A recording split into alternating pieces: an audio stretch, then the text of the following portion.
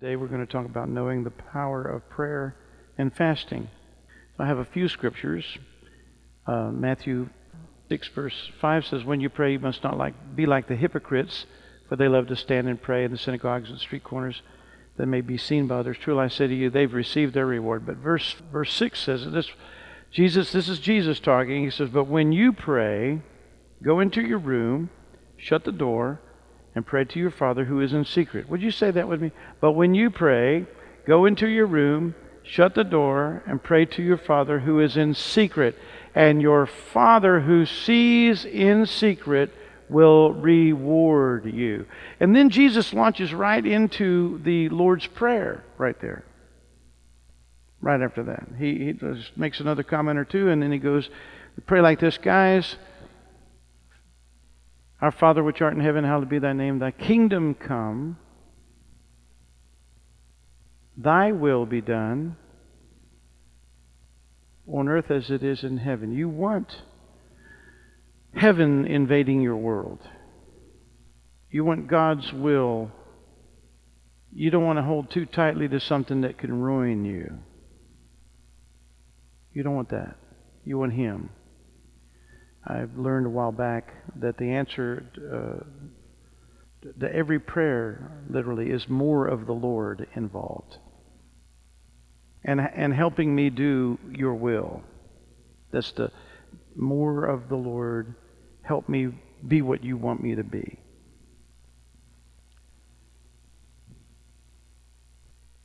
This is the pattern. There's a secret, and then there's a reward. Let's look at the next one, Matthew 6:16 through 18. "When you fast, do not be gloomy." Don't look gloomy like the hypocrites. They disfigure their faces in their fasting, may be seen by others. But truly I say, they've received their reward. But here's verse 17. Everybody read it with me. "But when you fast, anoint your head and wash your face, that your fasting may be seen, not be seen by others, but by your Father who is in secret, and your Father who sees in secret will reward you." So there's that again. Now let's go to Isaiah 58. Isaiah 58 says this. "Is this not the fast?" This is just verse 6. I'm not going to go over the whole chapter. We're just going to kind of skip through here a little bit. But this is about our very powerful understanding of the reward that releases into the heart of a believer. This is that reward side. This is beautiful. He says, "Is this not the fast I've chosen? To loose the bonds of wickedness." Wow. To loose. If there's something got a hold on you, it'll be loosed through the fasting time. To undo the straps of the yoke. We always think about lifting off the yoke. He says, I'm going to undo the straps. That thing that wants to cinch up on you and tighten you back into a place that's hard for you to maneuver, that hell has a way back in that's tighten you up. I'm going to loose this. I'm going to cause those straps to be broken. I'm going to let the oppressed go free. I heard a hallelujah, but I don't know if it was, I think it was deep in somebody's heart. And then he says, and then I'm going to break every yoke. Here's the question. Do you need Father God's help? Is there anybody in here? Is there a place in your life that you need His power and His grace? Is there something in your life that you need to be loosed from? Is there a strap that tightens a yoke to your soul? Is there a need for freedom from a point of oppression? The word oppression means broken, bruised, crushed, and discouraged. Would you like to be free from whatever place of brokenness? Free from every place of bruising? Free from every place of discouragement? This fast is designed to loose, undo, free, and break. To loose, undo, free, and break the hindrances. Let's just say, thank you, Jesus. Thank you, Lord. You'll be released from bonds of wickedness, straps of the yoke. And I already had a word this morning already that I feel like the Lord said, they feel like they've run out of love, but He says, I'm just getting started loving through them. Your capacities are to be a channel for the Lord to flow through. Your capacity is to be a vessel of honor and get rid of every dishonor thing and let Him manifest, and then you're made useful for the Master. Hallelujah. Seasoned, mature believers love unhindered because they've received love unhindered. So now I want to take a quick step back. What is the end result of your salvation? And some people would, if you're kind of a lightweight in this area, this is a good answer, but it's not the whole answer, but it's part answer. Heaven. Yeah, the end result of our salvation is heaven. The thief on the cross would agree. People who come to the Lord late in life and sometimes in the closing moments of their earthly life, they would all agree. People who've resisted Jesus their whole life and then finally on their deathbed realizing, what have I done? And the Lord says, I'm still here. You can still choose me, and I want you to.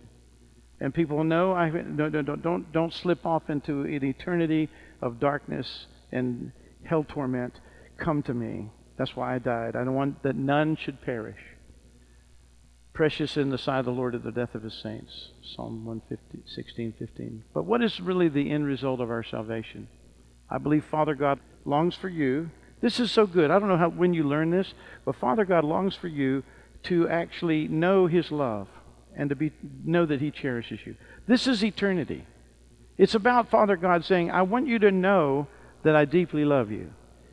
So thoroughly and so fully. I've designed you to be loved, and I'm the one that fills you up with that love. This is what eternity in Him is about. This is what salvation is about.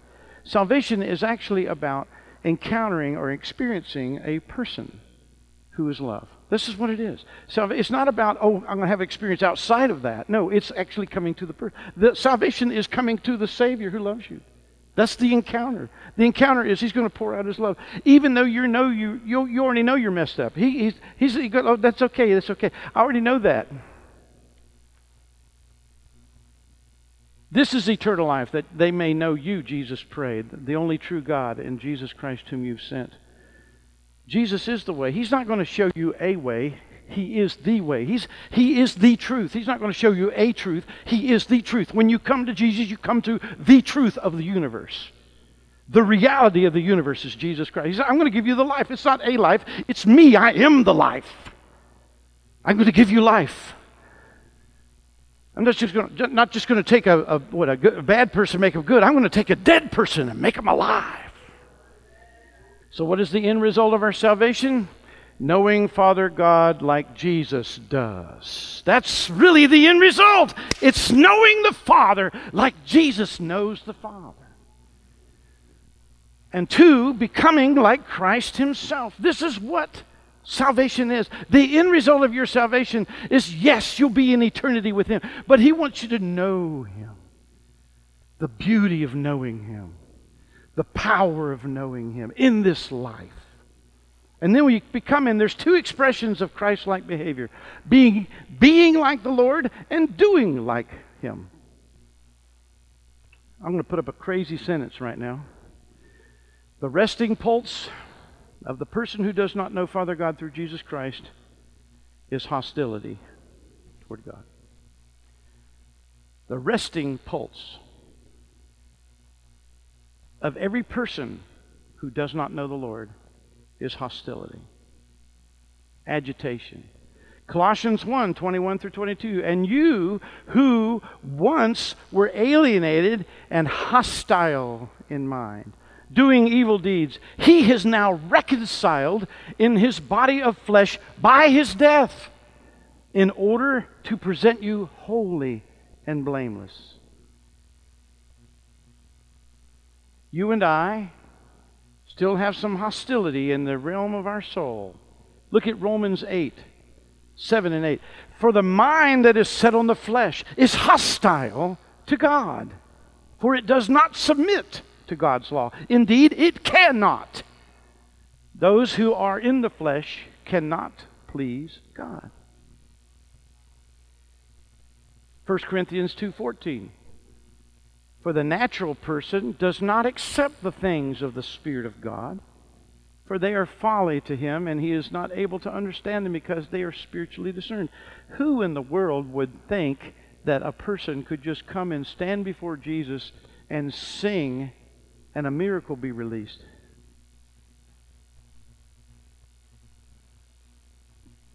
And he does that. And you've encountered it right here. We sing and give him praise, and then suddenly power from on high comes and changes this and that, and battle armaments that were put on to protect ourselves drop off, and we become different people. And works of the flesh that are, I've got to make it all happen on my own because I've got to protect me and I've got to figure out me. The orphan mentality is overthrown, and you become spiritually minded, and you become a daughter, a son who's loved. And you begin to, inch by inch, learn the ways of submitting and walking with the Lord and trusting him. And there's something of an ache in our hearts to where I was let down before, but I don't know if I stretch out. Somebody let me down before, but I'm going to step past that. And he's going to overthrow the fear. How many of you realize the hostility is still there? There's some stuff in there, yeah. That's why we have to be renewed. The heart attitude is transformed by the renewal of the mind. Therefore, Romans 12:1 and 2, I appeal to you, therefore, brothers, by the mercies of God, that you present your bodies. Everybody say bodies. Everybody say bodies. One more time. 3's going to work for me, I think. Bodies. Present your bodies. The thing about the spiritual life is it's a physical life. Everything about the gospel deals with the body. You come and you bring your body as a living sacrifice. The only problem with a living sacrifice is it keeps crawling off the altar. But bring your body as a living sacrifice, which is holy and acceptable to God, which is your spiritual worship. Next verse. Do not be conformed to the world. Do not be conformed to the world. Do not be conformed to the world. Do not be conformed to the world, but be transformed. Transformed. This is the metamorphosis. This word is actually this is where the butterfly.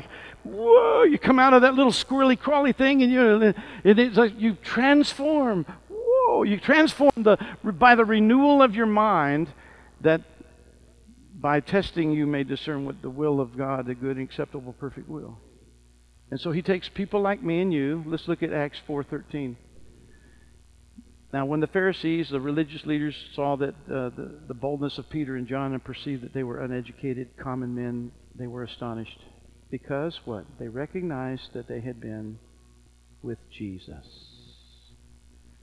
There's another thing I put up here. Jesus' toolbox of spiritual renewal includes praying, reading, meditating, worshiping, including praise, thanksgiving, praying in the Spirit, and proclaiming Scriptures. This is his toolbox. Now the next one encapsulates why we're here this morning. In the midst of this is a practice that enhances all tools of renewal, and that is fasting. Fasting doesn't get God to love you more. Fasting opens up your heart to being loved more. There's never an earning anything. It's always making a greater capacity in your heart for the work of the Holy Spirit, to increase and expand what God can do. Let me say this. When you're fasting and you're coming off a fast and you take a strawberry, that strawberry is like a super strawberry. That strawberry tastes so good. There's strawberries. The idea of strawberry filled the universe. And God says, now that you haven't eaten one for a while, behold.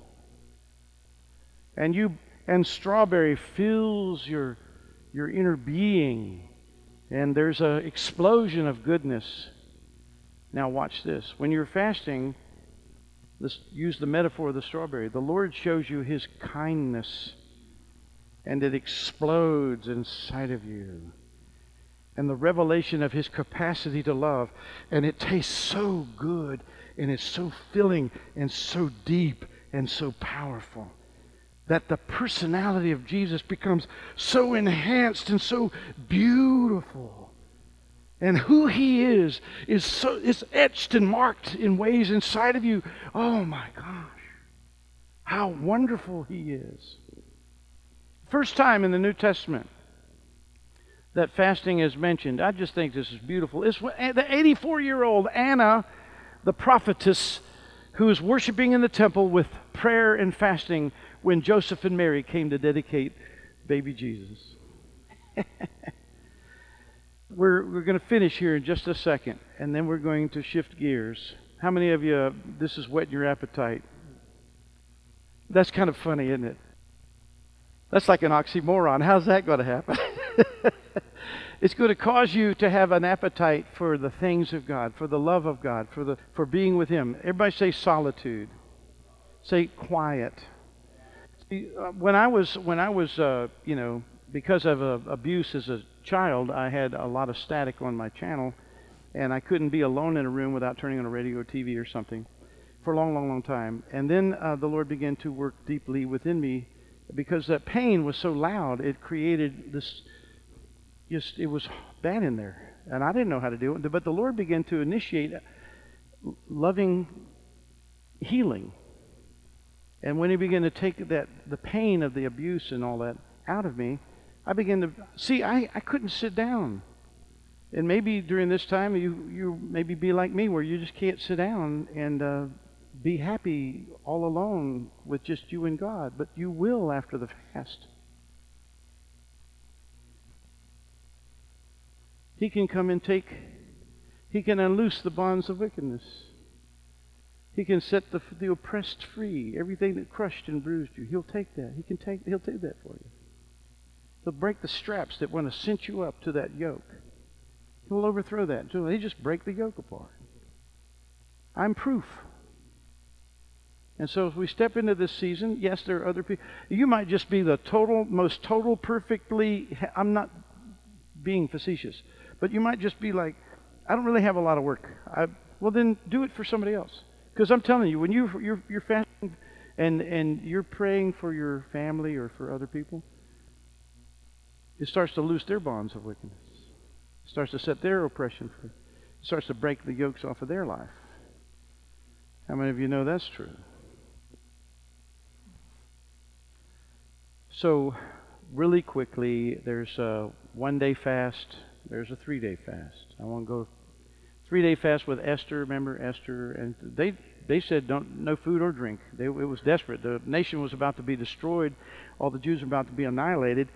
And she called for a 3-day fast, and God turned it around. And the gallows that Haman made to kill Mordecai, now Haman's hung on it. You know, God turned that thing around. 7-day fast, there was mentioned that was after a death of a person, they fasted. 10-day fast is one that Daniel also did.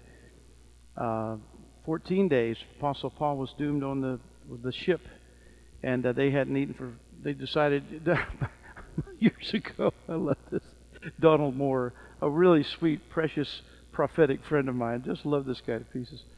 He's one of those guys where the Lord will show him like a person in another state, the situation they're in is not good, and he'll get in his car and drive over there. I mean, it's one of these guys. And, I mean, they're still around, you know, these guys. Anyway, he said, yeah, I didn't have any food, so I decided I better fast. I didn't have any groceries, so I thought, I'm going to commit it to fasting. I thought, oh, God, this guy's hilarious. But the Lord started working at it because He decided, I'm not going to just be hungry. I'm going to fast. I'm going to turn it into a spiritual thing. There's a 21-day fast and a 40-day fast. And so the 21-day, that's what we're doing. And there's different reasons. Some of the reasons are, here we go, repentance, facing some kind of a war. There was when a loved one was sick. There's different reasons in the Bible. When someone had died, when seeking forgiveness, when afraid for their lives, when seeking clear direction. Those are some of the biblical reasons.